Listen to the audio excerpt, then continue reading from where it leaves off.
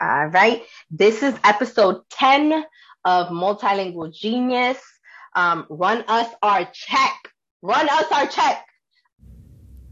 And pay knowing your worth. Again, this is this is part 2 of a 3-part segment with the lovely and amazing and very, very busy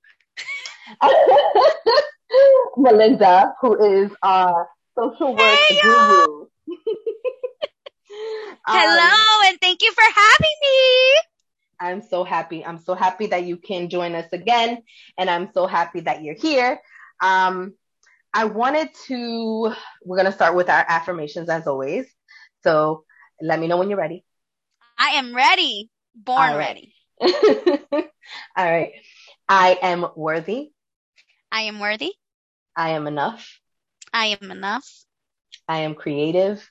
I am creative. I am brilliant. I am brilliant. I am trustworthy. I am trustworthy. I trust myself. I trust myself. I am a leader. I am a leader. I am me. I am me. I walk in purpose. I walk in purpose. We're going to have a good podcast. We're going to have an amazing podcast. So I was trying to remember, as I was slowing down, I was trying to remember some of the ones that like Marley definitely created. So That's beautiful. She came up with I am creative, I am me, like those are, I am trustworthy. Those are all hers. So I was just like trying to remember the ones that she I love that. And she's starting from young with the positive affirmations. I love it. Girl, that is whether we walk to her school or we get in the car that I have to run to work. Like we say it and I tell her, are you ready? And she's like, yes. And then we started. There are some days that like when you got to peel and we know like as moms, you know, you got to peel your kids out of the bed sometimes. Oh, yes. So those days she's like, Mommy, I don't want to say it. Can you say it twice for me? But you gotta love it. All right. So today, this episode is strictly on money and trying to leverage our bilingualism, multilingualism in the workforce. So I'm going to ask you to just walk us through your work journey. And what I mean by that is like, from when you first started, what your first job was up to right now and all of the, whether it's side hustles or things that you did, the hustle is real and I know it. So one of the things I want to make sure is that we can see like the trajectory of your journey. Absolutely. So I would say my first job ever was at 14. That's how far back we're going right now. 14, I was part of this program called the READ program, which was phenomenal. I don't think it exists anymore, but it was a nonprofit that taught younger students how to read through other like teens. So me being 14 at that time, the kids were about, I want to say 6, 7 years old, and they had like an actual like lesson plan of which books to do. And as they reached their goals, like we would move on to different books. And we always went through this model of, say the word, let's say it together. Now you try. And I will always remember that because that's kind of like what I've been using with my kids now. So talking about at age 14, how that reflected now. But that was like a summer program, and then did the summer youth program in the Bronx, working at a daycare. And then the following year after that, I got my first job opportunity working in fast food, Jamba Juice. I did that for a few years. Marked. You remember that? Making my smoothies. And actually, that was my first experience, like being bilingual, but not knowing my worth at that time. Because when it comes to being bilingual, you need to negotiate your pay because you should be paid what you're worth because you're doing the job of two people. We'll get back to that. But when I was younger, you don't know that. But I had to talk with tourists because I was working, in the city. So we would get people from all around the world. And then that worked me to my retail experience at American Eagle.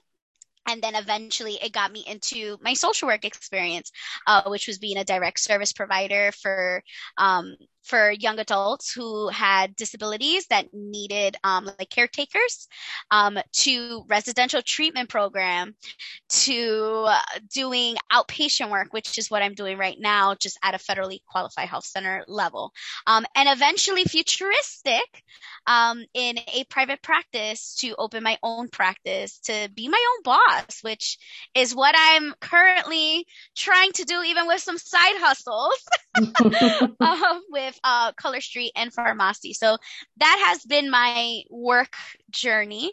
But really, throughout all of these journeys, especially when I got into the social work role, knowing my worth and knowing that if I am providing a service, because that's what we're doing, right? I'm doing social work, but I'm also providing a service for people that do not speak English, right? So if they are just using Spanish, I'm using my skill, being bilingual, to provide a service that I love, absolutely, because my people's, right?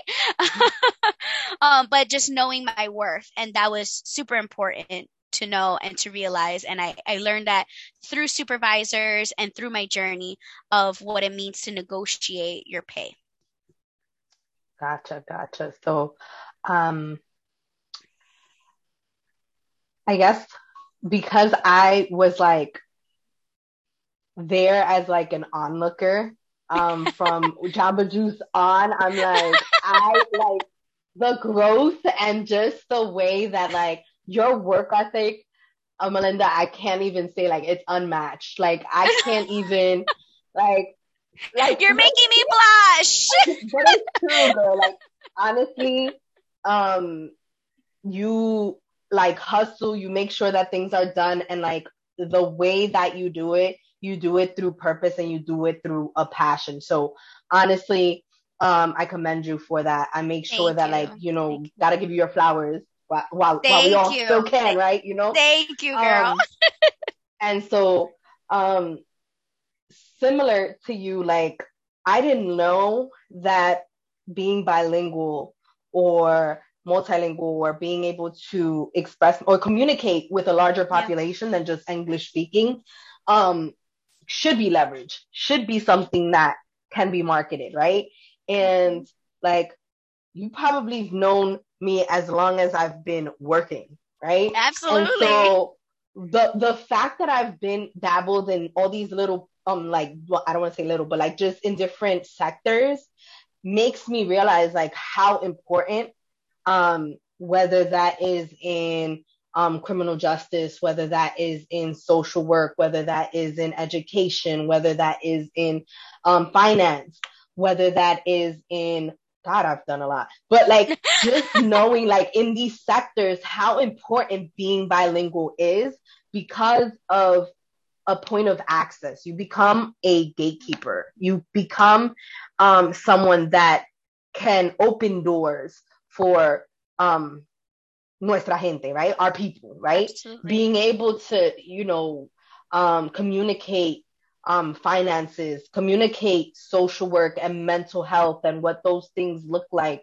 And there's something that feels like home when, even if you're going into a store and you're looking for something specific, for somebody to be like, I know your language, I can speak it, and I can help you. Like that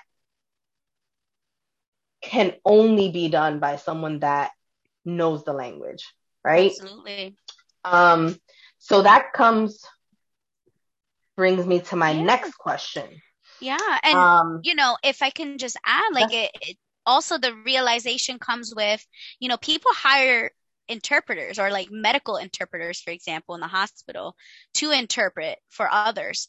So essentially, you're helping your company not have to hire a medical interpreter when you're providing that service. And I never knew that until I had a supervisor instill that in me. And she told me, no matter what you do, no matter where you go, know your worth and make sure you ask and negotiate that bilingual pay, because not every company will do it. Unless you bring it up, they're not going to put that on the table. Like, you have to put that on the table. And I had to learn that, because I think I missed out on many years of pay because I never said it, asked, and like was stern about it. Because at the end of the day, they need you. You don't need them. That is so interesting that you say that, because in my current job, one of the things that I lived through was like negotiating pay, right? And I was gonna settle, and I started to realize like, no, like I am bilingual, I have 2 masters, I'm working on my doctorate, like these are all the things. And I'm like, when you start thinking about the statistics behind that, like how many Latinas or Afro-Latinas or just people in general, women in general get these degrees, you start to realize like, not only do I have the degree, but I have the communication on top of that to increase the exposure of the need, right? And so one of the things that I realized was like, no, I'm gonna ask for this and I'm not settling for anything else. So like, it's either this or I'm just gonna keep looking. And sure enough, it worked out, which is great. And when I did start, one of the things that is part of my job description is to translate. And I started to realize like I'm translating in Spanish, and and that comes in easy for me. But now I'm translating in French, and I'm sitting there. Wow. And because of our like foundational Spanish, we can translate in French. We can translate in Italian. You can translate in a few languages because of the Latin base of it. So some of the things that like I'm doing, I'm just sitting there like, I asked like, we only have a couple of students who speak this particular language. Can you translate? I'm like, sure. If it's going to benefit one student, I'm going to do it. But I asked like, what would you do before? Because I'm literally the only person in my, I guess, team that speaks another language. They were like, we would just hire somebody to translate it. We would hire individuals to do it. And I'm like, there's that. So imagine if I would have just given myself that like not standard of what I wanted, then you would easily just fall into that idea of like, well, I'm like anybody else. When that's not true. Like you said, it's more than one job that you're doing. Mm-hmm. Absolutely. So let me ask the following question. Sure. It is, in the first episode, we talked about the importance and need of bilingualism. And now, how do we use the skills and language to increase our pay? Outside of just, when we go look for a new job, let's say you want to stay in that job, how do you leverage and how do you start that conversation of like, these are the things that I'm doing? Yeah. So like, you mean like while you're in the job force, yes. or like when you're searching for a new one? When you're in the job force, when you're in the job force. No, absolutely. Because a lot of the time, a lot of agencies will want to keep your pay as such. When as the company grows and you're growing as a person, you're also growing in helping others. So for example, if you're, providing a service in the language, but then you're also, helping to translate forms, helping to fill out forms for your patients, being able to be an advocate for them because other agencies, for example, let's say they don't have anyone that's Spanish speaking, you become that translator and that advocate for that person. So when it comes to negotiating, I know I'll have times, especially during, every year they do like a merit praise or a merit raise. Mhm. During the time of my review, I always make sure, and everyone listening, make sure you do this, right? You make sure you list every single thing you did outside of the traditional job description. Because in your job description for a social worker, it does not say, go be a medical translator at someone's appointment, right? Like your role is the clinical social worker to provide, trauma treatment, individual care, substance use treatment, whatever that treatment plan looks like. That is what your role is. Your role is technically not an advocate. It's technically not, going to the school to help with an IEP, for example. I mean, I don't know how many times, I'll go with a lot of the parents of the children that I see, for example, and because they're not provided like equal rights during like an IEP meeting, and that's just one kind of thing. Yeah, I wish you could see like my reaction to what you're saying. I wish the people could see my reaction because I instantly got so annoyed. Oh, I can give you stories for days, I tell you. I was fortunate in my previous federally qualified health center. I had the opportunity to be able to block time to attend meetings. Again, outside of my role is remain in, your outpatient facility. But I want to say my supervisor was very open minded, and I thank her because she was phenomenal. And if she's listening out there, like, she was a phenomenal driving force to the social worker I am today. And I remember her saying, yeah, block that time, go be with your families. And this would be for DCF meetings, which it could be Department of Children and Family Services, or ACS, Administration of Children and Family Services. I know different states call it differently. Um, in attending those meetings, because a lot of time, my clients did not get an interpreter.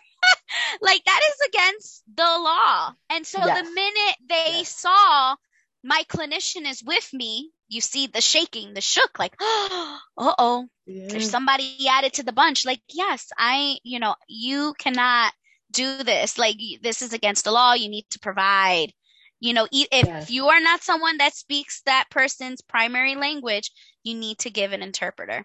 And so all of these pieces, right? I know it's, when we're talking about negotiation, like, you need to mention these things, because a lot of the time agencies don't look outside the box. They don't see everything that people with, bilingualism do, right? Like, they're not seeing that we're doing so much. I mean, we're taking the role of two people. Like, let's get real here, right? We're doing two jobs at the same time, always.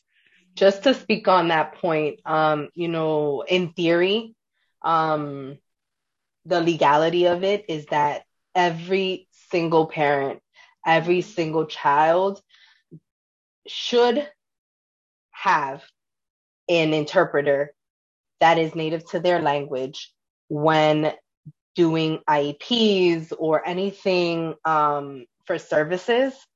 However, a lot of just entities or systems, what they do is, oh, well, we don't have one, so it's just going to happen the way it is, and they're going to understand however you want. Now, until recently, like, I may be the only Spanish-speaking person in the building. And during parent-teacher conference, that was a mess sometimes for me, because I would have to be in 5 different rooms in the matter of 10 minutes. And, you start to realize, like, these are the amounts, these are the things that your supervisor or the powers that be, the person that cuts the check, thinks like, oh, well, you're doing the job. Yes, I'm doing the job, but I'm doing all of the jobs. So you start realizing, like, this is important for me to say out loud, and, make sure that you keep your receipts. Like you said, make sure that you're writing things down, writing all the things that you do that are not part of your job description, but that it's purposeful, it's beneficial to the company that you work for, and it's benefiting the humans that you're interacting with, right? So oftentimes we as bilinguals, we love to use the language because we know that allows access to the people, you know what I'm saying? And so one of the things I'm like crazy about is making sure, like, and I think when we were offline, I had mentioned this, is that, like, you know, there are places that do not market specific titles as needing to be bilingual or needing to know more than one language. And then what happens is that they don't market it that way. So many of the bilinguals in that profession do not have interest in that particular role or do not know it even exists. And then they'll just hire whoever meets all the other boxes outside of that piece, being bilingual, knowing that piece is probably integral to that part, to that role. So anyone that is out there listening and is like, you know what, you do all the things and you bring to, and I've met some individuals that are like trilingual and like the sole definition of multilingual. And the fact that, like, you know, they're not getting paid all of the things that they are doing is kind of scary. It's kind of scary, you know? Absolutely. So definitely making sure that you are provided, if you're a consumer, you're being provided the services in your language. And then if you are a provider, making sure that those individuals who work for you or you yourself are bilingual. Like, that's absolutely necessary. Also, this is a plug, because on the first episode we were talking about Duolingo, and I went back because, you know, I'm a little crazy. You know, I'm a little crazy. So I had to go back and I was doing all of the things. You know, I have to I have to go see if like what I was talking about was a real thing. Did you know that Duolingo has its own curriculum? Get out! Classroom. I'm not lying. Its own curriculum is completely free. Its own curriculum, its own classroom, very similar to like Google Classroom, where you kind of click on things and then you can like assign lessons and stuff. Very similar to that. And I opened up one just being curious, and I started clicking on stuff, and I'm like, you can assign a group of students a particular lessons, language lessons, whether you're learning Spanish, French, or whatever it is that you want to learn in terms of language. They're like, it's a free service. And I was talking to my supervisor and I was like, why aren't we using this? She was like, well, if it's free, it's always, we can use it now. I was like, great. Because I'm literally here. I'm now, me and Marley, this is our nighttime schedule where we like sit down and we're learning French together. And so, my goodness, I love that. So like, watch this. Marley, come here. Come here. What? I just want you to say good morning in French. Bonjour. Hold on. I gotta put you in the headphones. You gotta come join us. Okay, say good morning. Bonjour. You heard her? Bonjour. I did. Bonjour. Oh my goodness, that is so good. And what's interesting about Duolingo is that like it has that positive reinforcement. So you kind of gain like little gems, and like it's like a cute little game thing, but it's you know, I catch my mom doing it all the time to keep up with her English, because she was saying to me, tú sabes, si yo no practico, se me va a perder. And I was like, Mommy, I don't think you're gonna lose English. She was like, no, pero que claramente se me va. And I was like, oh my God, girl, like I promise. And she was like, no, I'm gonna keep. And I mean, my mom is like one of those people who just sit there like passively continuing to learn English.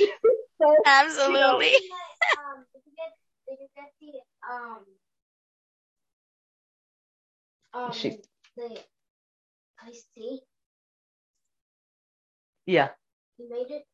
yeah, but Oh, sorry. okay, sorry. Yes, I'm sorry. It's okay. Give me a second. I swear, like these podcasts, there's certain parts that I don't want to edit, and this is probably one of them because it's like And mom life is real. Like this is a mom life real life. is so real. I think if it wasn't like this late, my kids would have been storming in. No, that's the only thing. Like Marley's past her bedtime, and I'm just like, Oh. girl, you need to sleep. But so that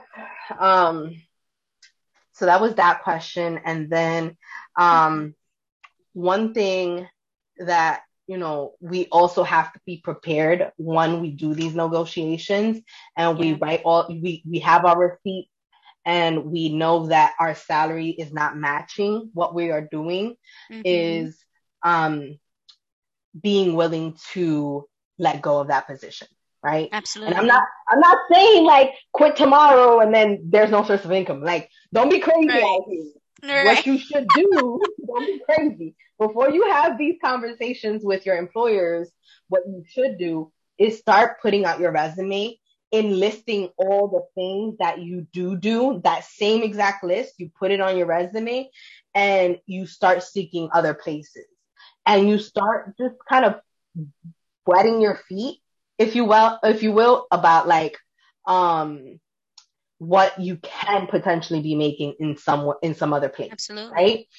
Yeah, and the importance of I love Google. We can Google everything. Like that is what's so phenomenal, that we can Google, what is the average salary of a, bilingual social worker, and it'll pop up and it'll tell you what your average is. So then you'll know right there, you'll know like a ballpark of, like they're trying to like give me, less than what I'm worth, and you can throw that at them, like, in a very respectful way, of course, say like, well, in my research, this looks like the more accurate salary for a position that I'm applying for. And they have to take that into consideration. And if they don't, well, then that's probably not the place for you, because they don't know your worth. And you need to be somewhere where they know your worth, and that they know that, yes, we need this person and we are going to do whatever it takes to keep this person and to keep them happy. Because what's work if you're not having fun with it? You need to have fun with what you do. You need to enjoy what you do. And if you're not enjoying it, it becomes very stressful. So this actually comes to, that's a perfect segue for the following question. When do you know it's time to go? When you burn toast. When you burn toast, it's time to go.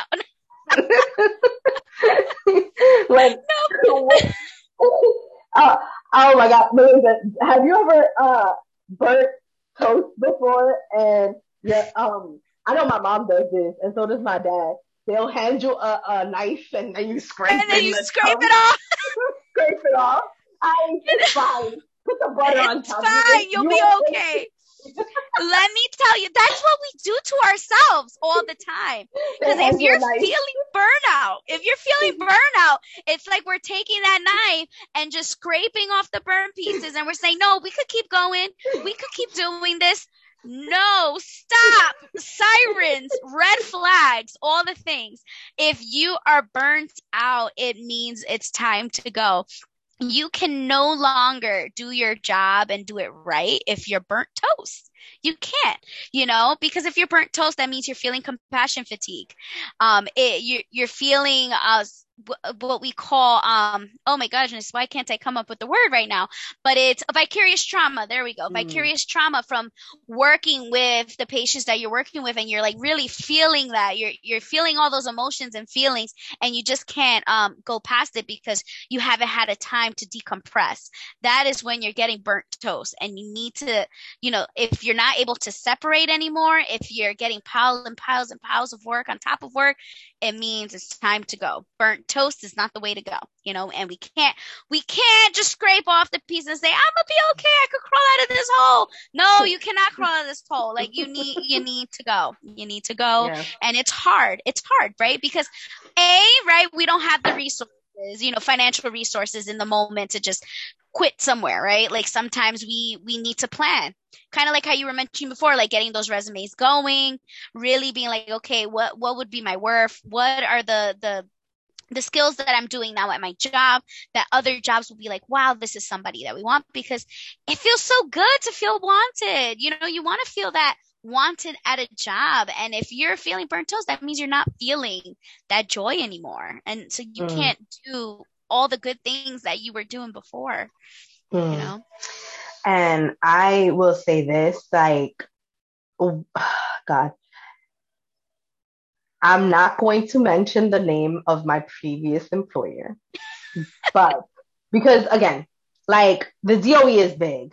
However, like each school runs on its own culture, its own like administration, its own like, there's just no other way of saying it, its own culture. So, shout out to the school in the Bronx that I left. Like that was like, I honestly can say that like, if it wasn't a travel issue, I would still be there, because from the principal down to the janitors, they were just a cohesive, collective, collaborative just team. And like just genuine people that cared about kids and cared about each other. And so I think that what's important is that like, and it comes from the top to bottom, because when I tell you that principal to this day, I can text her and just say, hey, how are you? Or like, I was thinking about you, and she'll just be like, give Marley a kiss for me, give Marley a hug for me. Like, those are the people that you are like, they care about you as a person, and they care about you and how you grow and develop as a professional. I think that especially with the work that we do, both in education and in social work, there has to be that point where you expect your staff to do the work. However, don't expect them to do more than what they are capable of doing. And also understand that that person is not just their profession. They also have, things at home going on. They have children, or they have responsibilities. They have older parents, or whatever it is that keeps them going on a personal level. You have to be able to, as a supervisor, love on your people in the ways that like this, like when I tell you that principal during the pandemic, full-blown pandemic, she sent individualized postcards to all her staff just saying thank you. Literally. And you knew you were going to see her, but she just was like, I was thinking about you. Thank you for, and she was very specific about what you've done for her and the school. And so those are the things that you kind of like, you remember those things, right? Yeah. You don't remember those things. You kind of keep them. And now for my the previous school, before I left the DOE, that I can say was a hot mess. When I tell you a hot mess, a complete hot mess. And I'll say this, as someone that like tries my best to do right by people, and not to say like I'm a perfect human being, but like in terms of like just doing what I think is best for people, I would never try and like mess with people's livelihoods. You know what I'm saying? You want to work with individuals that like really care about you, the person. And there was an incident, and I'm just saying that out loud because that's how I knew it was time to go, is because there was all these isolated incidents that I knew that they did not care for the community in which they serve, right? Whether it was the students, whether it was the teachers, whether it was the admin. At the same time, there were just these isolated incidents that were poorly managed and poorly addressed. And I mean like situations where it was like there was a racial slur being said by a teacher. There was another situation where one of the students said something super inappropriate about a teacher, and like, you know, there was another incident where and down to this day, like last week, I had to have a back and forth for almost 8 weeks to get my last paycheck from the DOE because of the poor management, the poor, just like, I should not have to go back and forth about something that belongs to me. And I'm not banking on that check, but I worked for it, so it's mine. Yeah. And I think that that's one of the things that the theme of this episode is about, making sure that you know that like your cup has to be full before you try and pour onto others. And that cup right now is symbolic to pay, symbolic to money, because we can sit here and say like, you know, it's about human, it's about the services, it's about the people. I get that, and I'm there with you. But at the end of the day, financially, you have to be stable to be able to provide for your own individual needs. Because if you yourself cannot be in a stable place, how can you help someone else? There's just no way. Now there is one last thing. Yes. So we talked about when do you know it's time to go. We figured out when you're burnt toast, when the company or the entity that you work for does not value you or knows your worth. And lastly, knowing that you can find a better place. Yeah, absolutely. Knowing that there's a better place out there. I think that there's one last thing that I wanted to do in this episode. And I think we're going to end that way. I'm going to hope that I can have you hear it. Just give me 1 second. All right. So one of the things that we were talking about was, leveraging being bilingual and the importance of it. And this actually, I mentioned to you offline, was a conversation that I had with my dad. He sent me a voice note, and I'm going to play it for the audience. I sent him just like a general thank you for how hard he was on me and Mariana on making sure that we knew the Spanish language. And he basically told us the story as to why he was. And so here it goes. Te voy a contar una historia. Lo voy a hacer corta. Un día estaba yo comiendo en Queens. Era mi hora de lunch. Llegó mi jefe. Él, uno de los multimillonarios, él hablaba conmigo solo inglés cuando estábamos en la oficina. Un día me vio solo sentado en mi lunch time. Él llegó y me dijo en perfecto español así: buenas tardes, Julio. ¿Cómo está? Yo dije, ¿cómo este tipo habla español? Y se me quedó viendo. Me dice, usted no sabe que yo hablo español, ¿verdad? Le digo, no lo sabía, pero usted lo habla bien claro. Y me dice, sí, Yo lo hablo claro porque estudié 5 años en Costa Rica. Mi papá me mandó a Costa Rica a estudiar español 5 años, porque dice que el idioma español va a ser el idioma de los negocios dentro de 20 años. Y yo tengo que estar ahí para hacer negocios.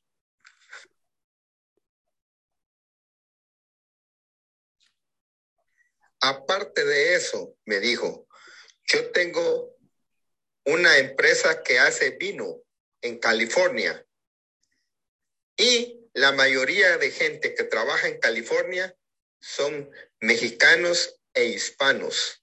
Entonces, yo tengo que aprender español y saber español para poder tratar con ellos y negociar con ellos. Imagínate, una persona multimillonaria,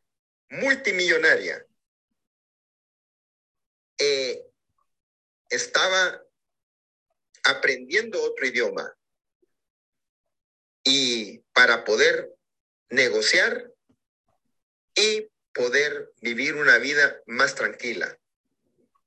Si el aprender otro idioma, hija mía, no es malo, es bueno, te trae muchos beneficios. Eso ahora que estás grande, tú lo entiendes y pásaselo a tu hija. Ya, si los hijos de Mali no quieren aprender español, ya es cosa de ellos. Pero pásale eso a tu hija y enséñale, porque es bueno para ellos.